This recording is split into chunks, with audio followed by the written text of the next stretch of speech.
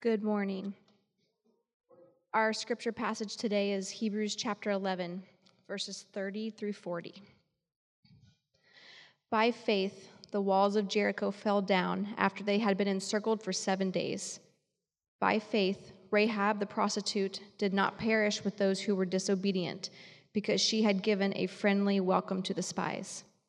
And what more shall I say? For time would fail me to tell of Gideon, Barak, Samson, Jephthah, and David and Samuel and the prophets, who through faith conquered kingdoms, enforced justice, obtained promises, stopped the mouths of lions, quenched the power of fire, escaped the edge of the sword, were made strong out of weakness, became mighty in war, put foreign armies to flight. Women received back their dead by resurrection. Some were tortured, refusing to accept release so that they might rise again to a better life. Others suffered mocking and flogging and even chains and imprisonment. They were stoned, they were sawn in two, they were killed with the sword. They went about in skins of sheep and goats, destitute, afflicted, mistreated, of whom the world was not worthy, wandering about in deserts and mountains and in dens and caves of the earth. And all these, though commended through their faith, did not receive what was promised, since God had provided something better for us, that apart from us, they should not be made perfect. And this is the word of the Lord. Thanks be to God. Please stay standing. Let's pray. Father, as we come to your word, Father, grant us understanding. Father, grant us hearts of repentance. And Father, give us the fortitude and the grace needed, paid for by your Son Jesus, to go live and do as you've called us to do. Father, for it's in your Son's name we pray. Amen. You may be seated.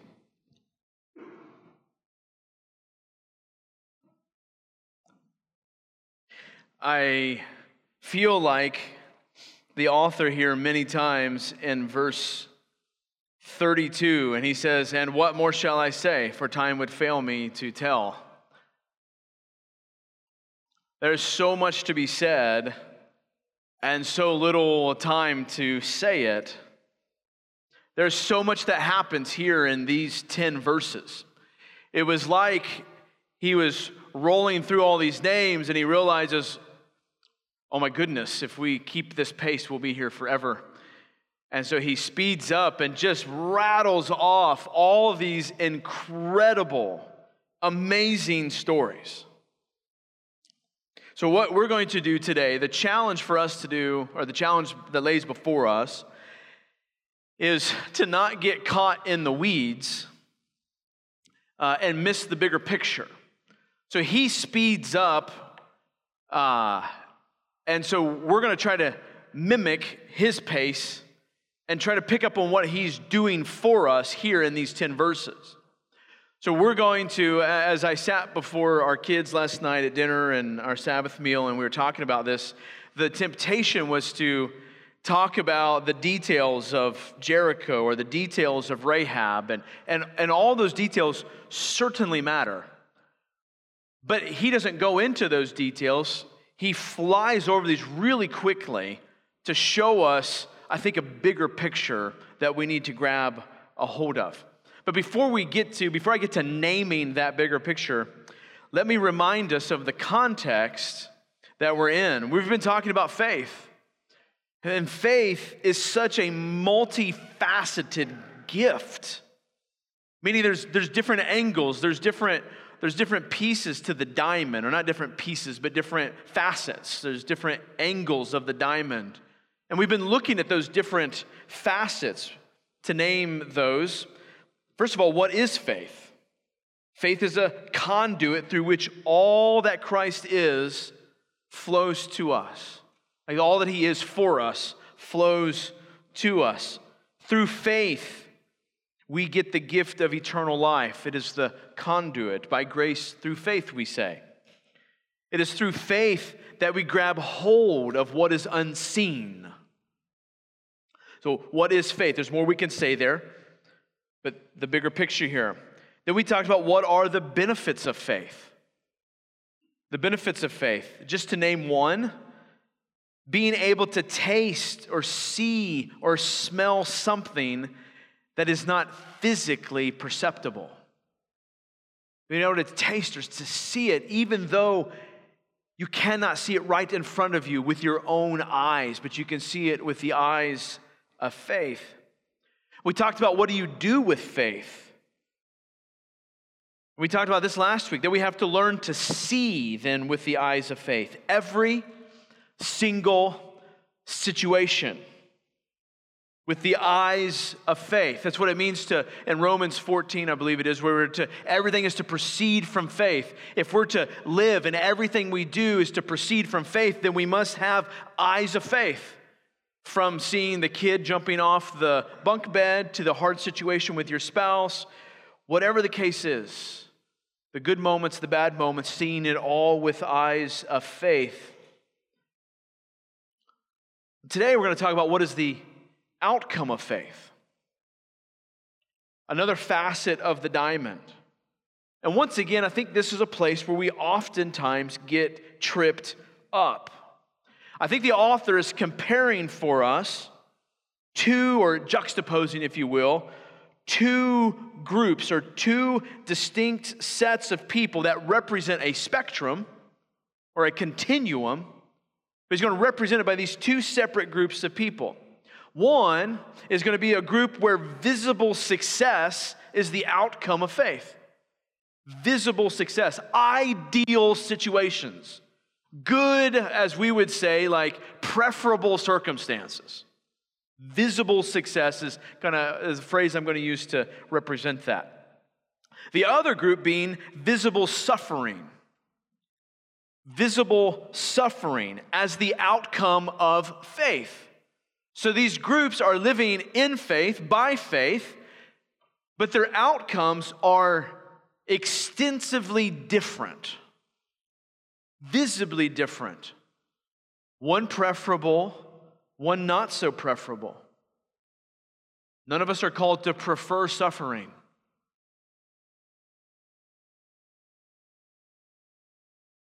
One visible success, one visible suffering. Both groups, however, are commended for one thing and one thing only: their faith. So there's something that unites the group, although there are many things that distinguish the group. Both are commended only for their faith, and both will have to wait for the promise.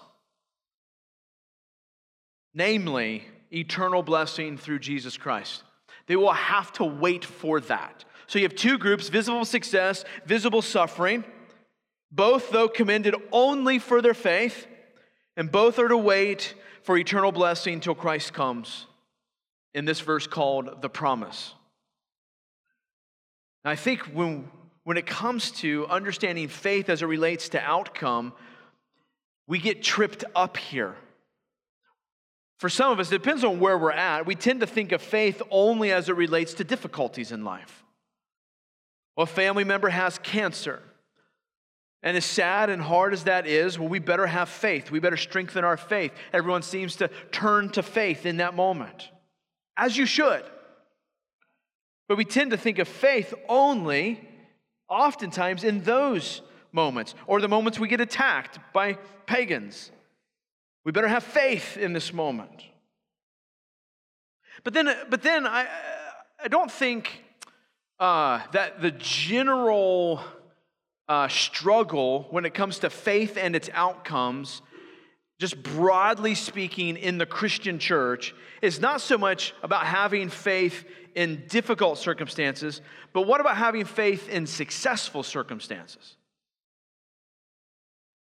When it comes to conquering or moving forward, or preferable situations. We tend to shun faith in that moment. Well, if I equate faith and it having this outcome of preferable circumstances, somehow now one is being arrogant or being worldly minded. I mean, don't forget, we're Christians. We're supposed to be poor, abused people. And so we tend to, depending on our circumstance, depending on our frame, we tend to associate faith and a particular set of outcomes. And then I think broadly as a culture of Christians beyond our church, the idea of faith and preferable circumstances tends to be separated. They don't tend to go together. But you certainly need faith during difficult times. We've got to be careful that we don't wrongly define what the outcome of faith looks like. So with that said, the first thing I want to talk about is faith in conquering.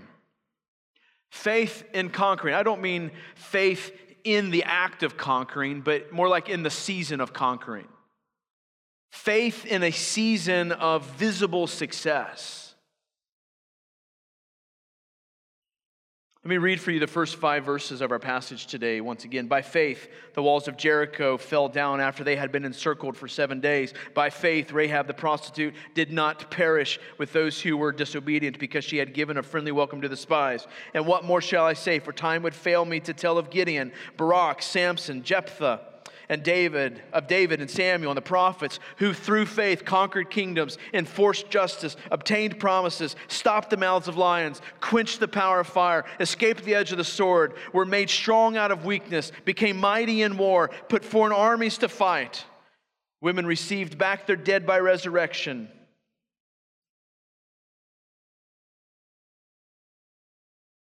Faith in conquering. Sometimes faith through conquering looks like doing the ridiculous. Let me give you a list here. I'm going to give you sometimes faith through blank, blank, blank, blank. The first one, sometimes faith through conquering looks like doing the, quote, ridiculous. The first thing to stand in the way of God's people as they walked into the land was this incredible city of Jericho, which was fortified, probably beyond anything that they had ever seen. And instead of their strategy conversation of being, well, this team's going to go here and we're going to, get over this wall, this direction, and so on and so forth, what are they told? Well, go march around the city. That's ridiculous. What you have in this moment is you have an impossible situation, namely this fortified, great, powerful city, plus ridiculous actions, equals God's salvation. Here's the point. The point for the people of God to learn as they walked into this moment is that they will be saved by grace through faith alone. That it's not going to be through their scheming. It's not going to be through how strong they are in battle. It's not going to be how strong their military might is. It's not going to be how good their plans are or how they keep from retreating or any of those things.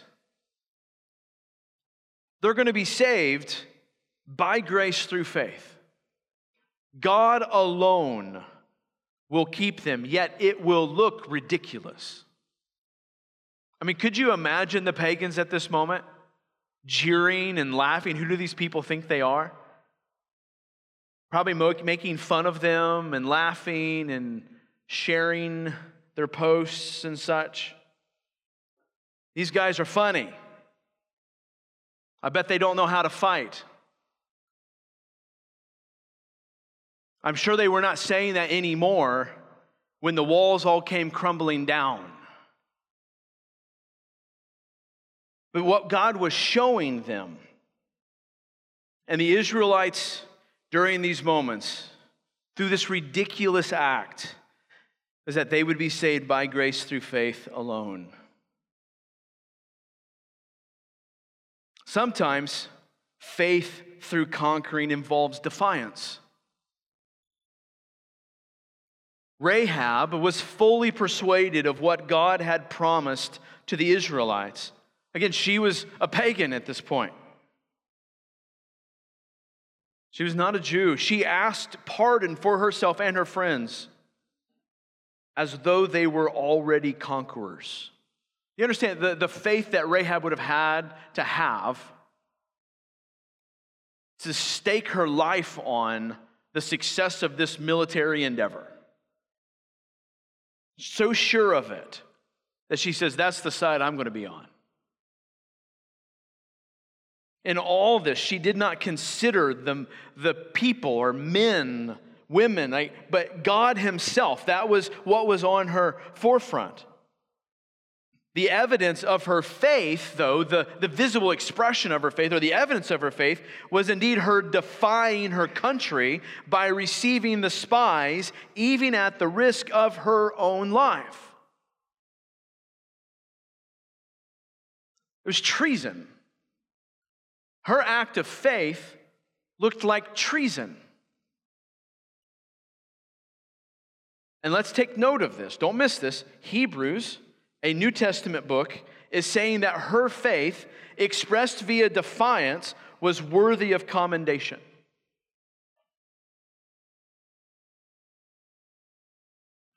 Spurgeon said this of Rahab: I am prepared to be handed down to infamy as a traitor to my country, if it is necessary for taking in these spies. For I know it is God's will it should be done, and I will do it at all costs.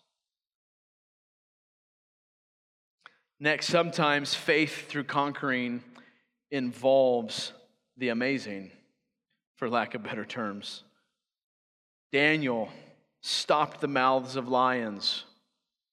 The three amigos quenched the power of fire, escaping the edge of the sword.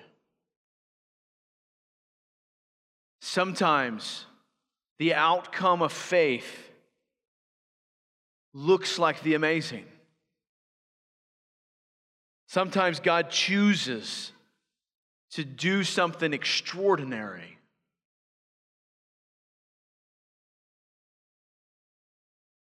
Next, sometimes faith through conquering involves imperfection. Sometimes faith through conquering involves imperfection. I know this is hard for some of you who idolize perfection. But listen, Samson is overcome by a concubine and his sin. Jephthah is hasty in making a foolish vow. Gideon was slower to take up arms than what he ought to have been. And Calvin says this: thus, in all the saints, something reprehensible is ever to be found. Yet faith, though halting and imperfect, is still approved by God. There is therefore no reason why the faults, listen to me, church, listen to Calvin here. There is therefore no reason why the faults we labor under should break us down or dishearten us, provided we by faith go on in the race of our calling. If sin gets you down, it's a faith issue. Sometimes faith through conquering involves imperfection,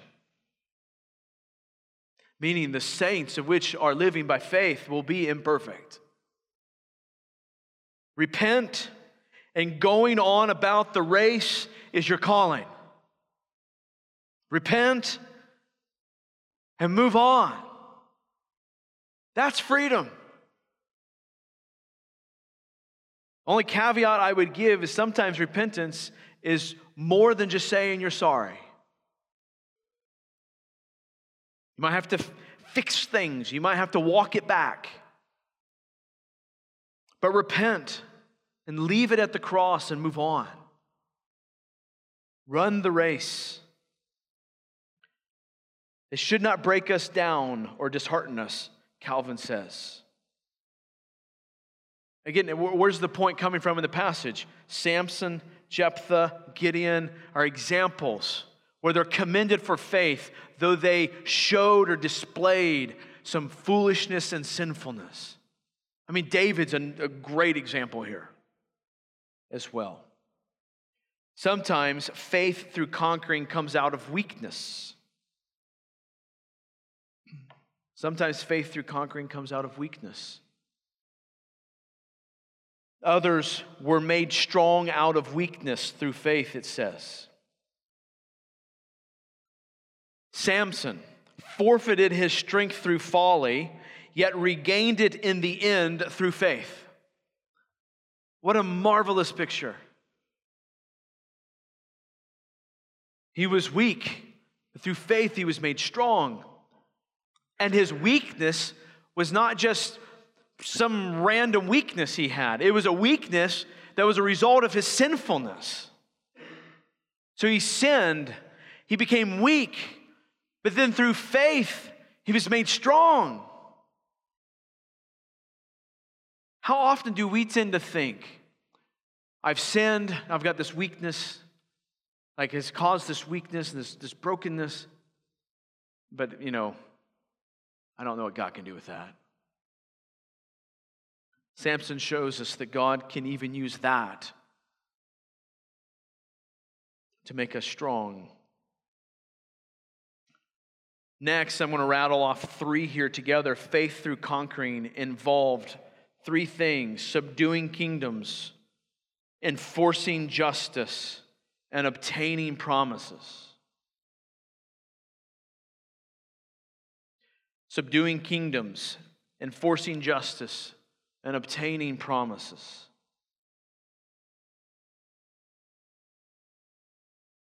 I'm going to draw a distinction here in this list.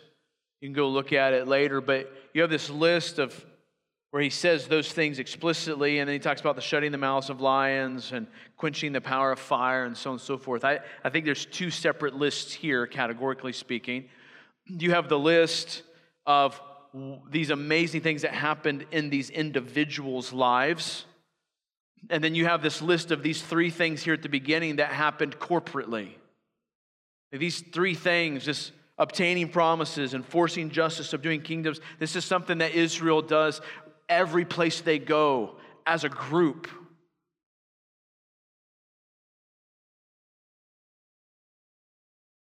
The faith through conquering involves subduing kingdoms, enforcing justice, obtaining promises.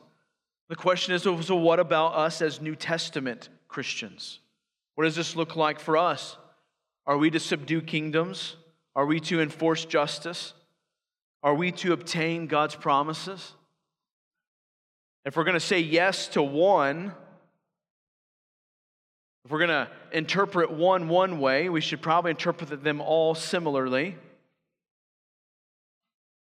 I think our modern Christian view that we tend to functionally live by is we're just going to sit around, make sure we're good little people, and wait for Jesus to come back. So what does this look like? Now, I just want to remind us of the entire context of Hebrews 11 has been about faith to emulate so that we persevere. Faith to emulate, not just to emulate, but so that we would persevere. So it's interesting. I was talking to someone just Friday about how, talking about their kids in school and giving a defense, like being able to stand up for what they believe and so on and so forth. And my encouragement was not just be able to defend when you need to defend what you believe, but teach your kids how to be on the offensive. So it's funny here that as we talk about faith that to emulate, that would help us persevere, you have a faith that's been clearly on the offensive. A faith that has been moving forward. A faith that is conquering kingdoms, that is enforcing justice, that is obtaining God's promises. It is moving forward. And this doesn't matter, for the record, what eschatological views you own. Whether you're a premillennialist, a postmillennialist, or an amillennialist. That's my point. This is a faith that we're to have, one that is moving forward, that is progressing forward. So we too should have faith that subdues kingdoms. Now, they physically conquered kingdoms. Does that mean we should go kill kings, slaughter whole nations, and establish new thrones? I'm not going to sign up for that anytime soon. I don't think you should either. But the Great Commission demands that we make disciples of all nations, teaching them to obey all that Christ has commanded. Now, does that mean whole nations will come to faith in Christ? Maybe. Maybe not. I don't think he guarantees that, or at least exactly what that looks like.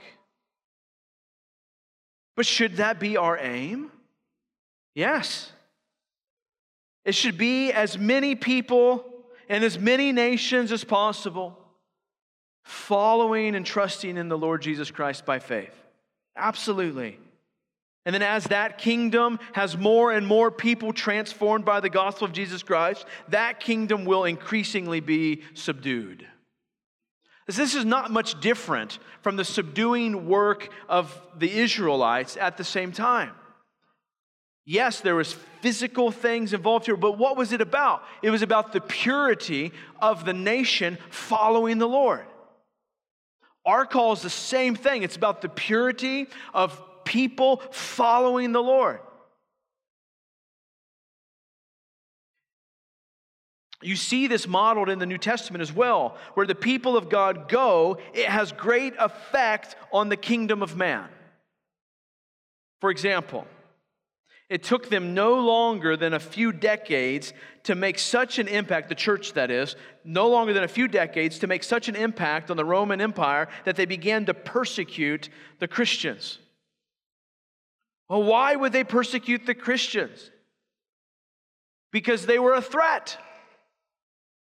Because they felt the subduing power of the gospel. So we got to push back on that. In our immediate context, just the last chapter, it says, "For you had compassion on those," verse 34, "for those in prison, and you joyfully accepted the plundering of your property, since you knew that you yourselves had a better possession and an abiding one." I mean, there's much going on there, but my point is this, is their faithfulness is a threat to the king of the age, to the kingdoms that they lived in. Our faith is a threat to the prince and power of the air. Ephesians 2. Your life of obedience is a threat to the kingdom of man. Your faithful parenting your kids to follow the Lord is a threat to the kingdom of man. At the very least, how do we subdue kingdoms? We teach people to know, love, and obey Jesus as Lord over all. We teach our kids. We teach our spouse. We teach our neighbor.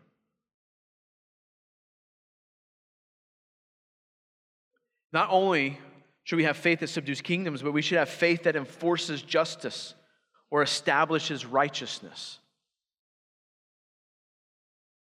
Love God, love neighbor. That's what Jesus says, right? How do we define love God, love neighbor? How is Jesus defining love God, love neighbor? God's law. We should, as God's people, insist on God's law in every way and in every place. Now, it is true, absolutely. I don't want to get into caveat in this. Maybe we'll talk some more on cold pizza tomorrow. But it is true that no one can obey God's law in a way that pleases God apart from the grace of the gospel and repentance and faith. That is absolutely true. But it is also true that God's law is still good for all of humanity. We should insist even on outward conformity to God's law, but we should then pray and hope for inward transformation through the gospel of Jesus Christ. It is a good law that transing kids be forbidden, or even, well, not or, but in addition, be punished. That would be a good law. It's a good law that we not allow the abortion or the aborting of human beings. That is a good law.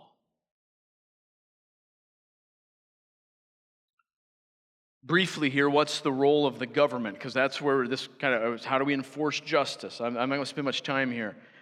But Romans 13, verses 1 through 3. Therefore, whoever resists the authorities resists what God has appointed, and those who resist will incur judgment. Verse 3, for rulers are not a terror to good conduct, but to bad. Would you have no fear of the one who is in authority? Then do what is good, and you will receive his approval. For he is God's servant for your good. But if you do wrong, be afraid, for he does not bear the sword in vain.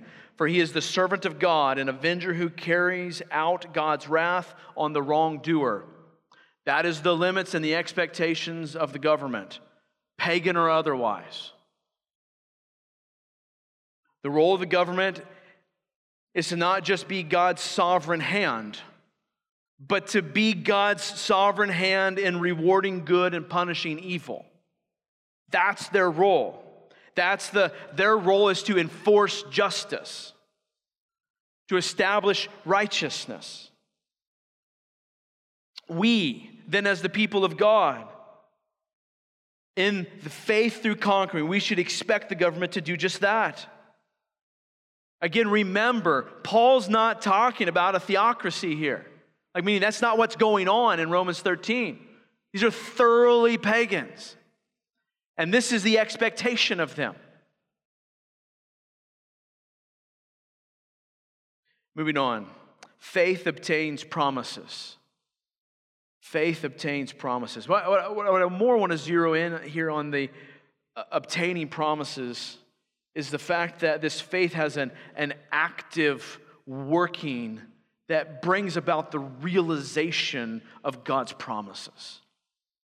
And so the outcome of faith sometimes involves the experiencing the delight of God's promises realized. Now we have to be careful that we don't put God in a place where we say, well, if I do A, B, and C, that my life will look like D, E, and F. But we must believe that by faith and its subsequent actions comes the realization of God's promises in our lives.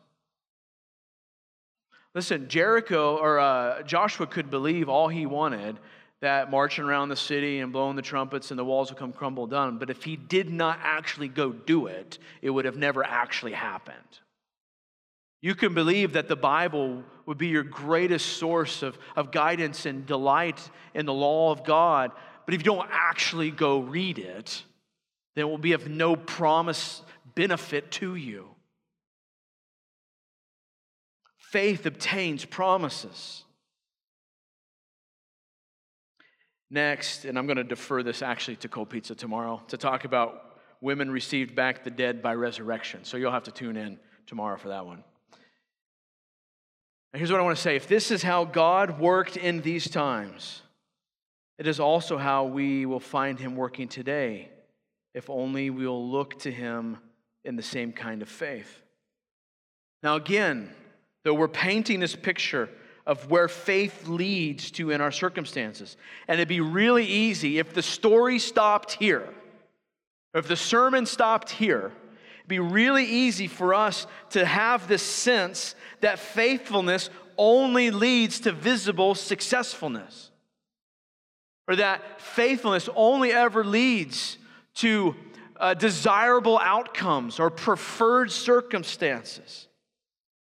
But that's not the picture we see here. Sometimes faith leads to suffering. So faith and suffering. Let's walk through this one. Verse 36, others suffered mocking and flogging and even chains and imprisonment. They were stoned. They were sawn in two. Funny story. One of my kids at dinner last night said, Dad, what does he mean by sawn in two? I said, like, sawn in two. And he went, oh. It was a very solemn moment there. Sawn in two. He is not speaking metaphorically here. He says they were killed with the sword. They went about in skins of sheep and goats, destitute, afflicted, and mistreated, of whom the world was not worthy, wandering about in deserts and mountains and in dens and caves of the earth. So here we have people who trusted God, meaning they were living by faith, that were subjected to the greatest of trials, mocked, flogged, chained, stoned, sawn in two, killed, destitute, afflicted, mistreated, tortured to death. 2nd century BC Jews who stood up to Seleucid king Antiochus of Epiphanes, who persecuted them by requiring them to eat swine flesh and sacrifice to Greek gods. I don't think the FDA would approve of that one. This kind of sacrifice, I'm quoting someone now, this kind of sacrifice and fidelity is incomprehensible to the man who does not know God. But to the eyes of faith, it is reckoned a fair bargain, however unpleasant, even a privilege and honor to suffer for God's sake. He goes on, the souls of the righteous are in the hand of God, and no torment will ever touch them. In the eyes of the foolish, they seem to have died, and their departure was thought to be an affliction, and their going from us to be their destruction. But they are at peace, for though in the sight of men they were punished, their hope is full of immortality. So sometimes faith through suffering looks like being abused or mistreated. The temptation for us, I think for many of us, not all of us, but the temptation for some of us is that if life is not going a preferable way, then I must be doing something wrong. I must be sinning, or I must be unwise. Maybe it's your very act of faithfulness and wisdom that is resulting in the outcome of suffering.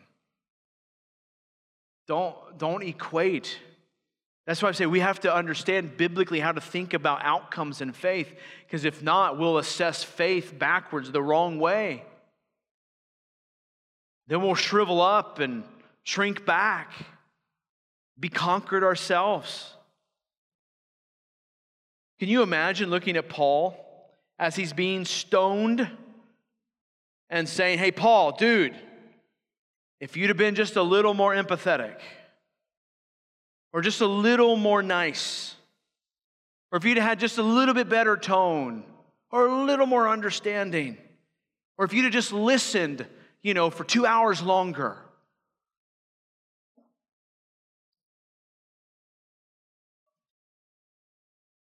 Maybe then you wouldn't have gotten stoned, Paul. Or maybe those who are of the flesh hate the things of God, and it simply does not matter how it's said to them.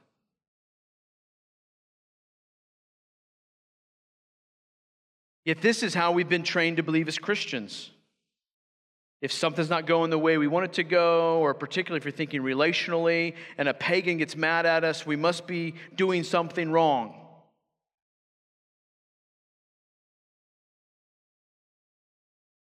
It's easy for us, particularly for you ladies, if your husband gets attacked for his faithfulness, well, he must have done something wrong. Or your church leaders get attacked, they must be doing something wrong. Sometimes faith through suffering looks like being mistreated. Sometimes it looks like getting stoned, sawn in two, or killed with the sword. Just for the record, we're a little far from that at this point, okay? None of us are being threatened with a stoning yet. So what are you guys, here's my point in that. Here's what I'm trying to subtly say. I'll speak it plainly. If you're debating whether or not it's faithful based on the outcome of suffering now, how are you going to do when the suffering increases? When it gets harder, when the consequences are greater, when there is a threat of physical pain. You can't judge the faithfulness based on the outcome of the circumstances, but measured only against the Word of God.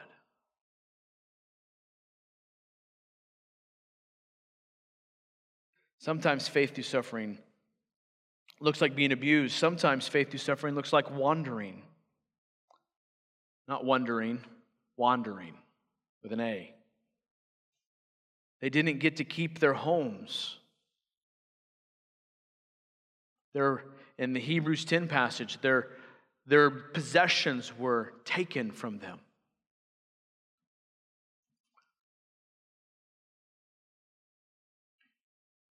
Again, remember, this isn't a prescription for how our lives must look, aka that we must lose everything and we can't fight for anything and just buy time till Jesus gets back. But it's a reminder that faith doesn't always give us sunflowers, roses, and seashell collecting. Sometimes it looks like the taking of our homes. Again, don't miss this. Faith does not always land you into visible or material or preferable circumstances. So don't mistake that. Don't think that faith always leads to visible or material success, nor don't fall into the other ditch, that faith always leads to losing visibly or materially. Also note that both items are present and real potentials for both Old Testament saints and New Testament Christians. Saints.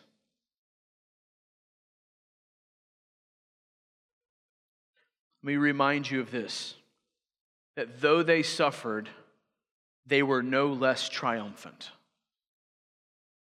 They were no less triumphant. They were still conquerors.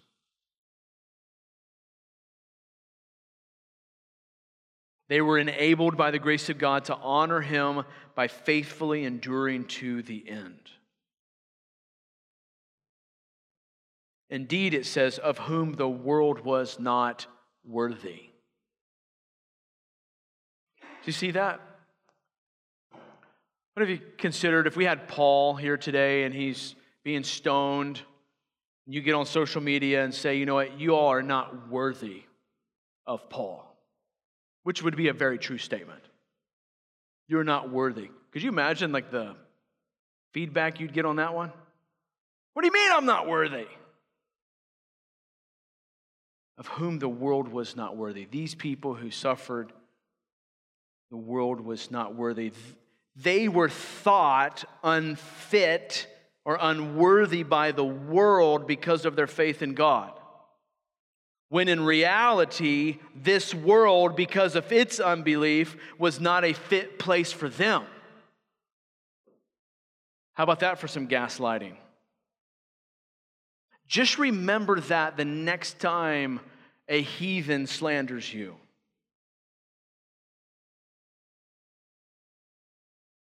Those who suffer for righteousness' sake, this world is not worthy of them.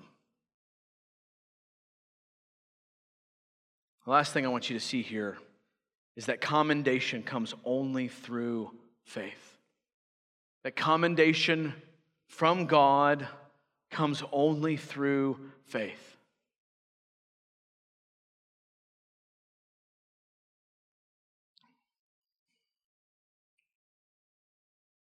(39-40). And all these, though commended through their faith, did not receive what was promised, since God had provided something better for us, that apart from us, they should not be made perfect. Commendation comes only through faith. So we need to also realize that many of God's promises don't come with due dates or often meet our expectations. It's really easy for us when we hear God say, I'm going to give you promise A, and then we fill in everything around promise A, right? It's going to look this way, it's going to be at this time, it's going to be involving this person, it's going to look this way, and God's like, well, I see you're getting all worked up about that, but I didn't promise you any of that. He didn't promise the saints at this time that what he had promised would happen during their lifetime, but he still promised it.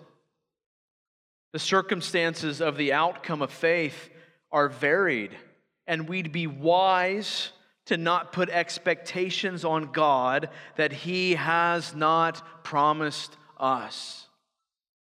I think so much of our Christian discouragement comes not because God is unfaithful to anything that he has said, but because you judge him unfaithful because he's not keeping what you've said. You're holding him to a promise that he has not made you. In fact, I think that's cause for a lot of our interpersonal relationships and struggles too. We hold people to standards, and in this case, we hold people to promises that they did not make.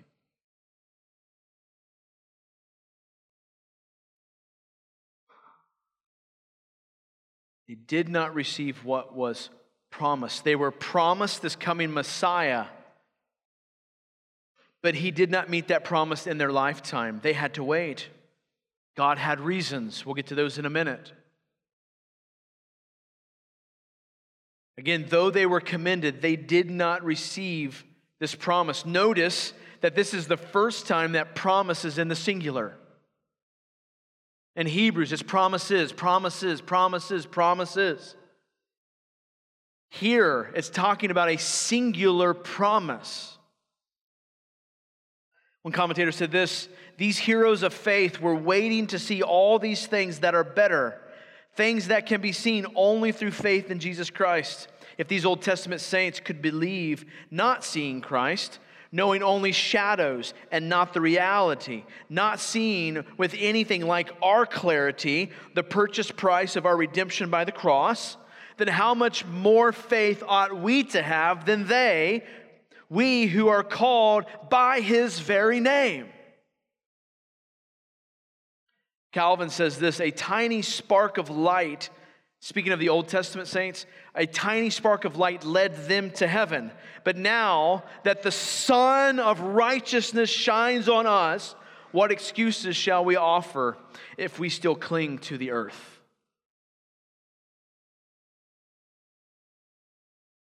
So what is this better thing? These better things that since God had provided something better for us.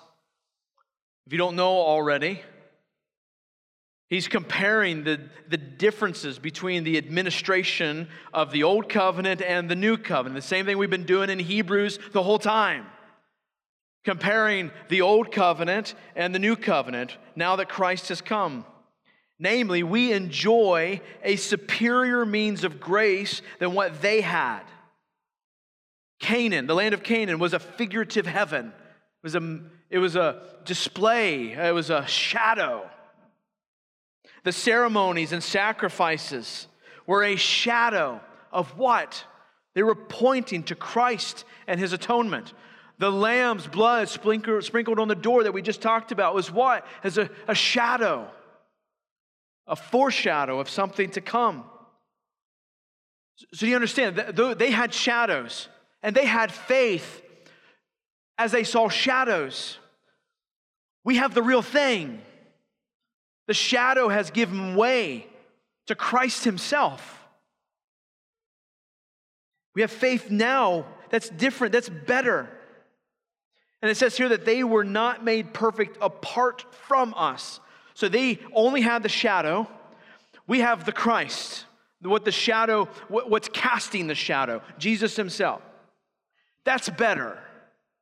And what he's saying here is they were not made perfect apart from the real thing. That's why he waited.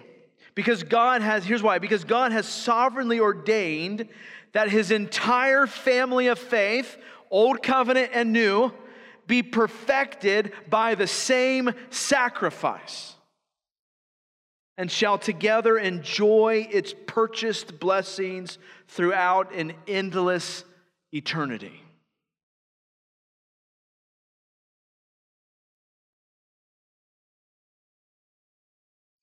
And here's where I want to land. Their names are written here only because of their faith. We've got to be so careful. It's so tempting for us to say it's because of our awesomeness in this area of life. Or it's easy for us to say because we have some mental agreement with some statements that saves us. Their names are not written here, let me remind you, because of how perfect they were. Some made big mistakes. They're not here because of how visibly successful their decisions were. Some were tortured and killed. Their names are not listed here because of how much they suffered. Some were great kings and warriors. All of these were commended through their faith. And that's it. That's it. Does it mean the other stuff doesn't matter? Surely, you cannot draw that conclusion. But as it comes to their commendation, it was because of their faith alone, in Christ alone, ultimately.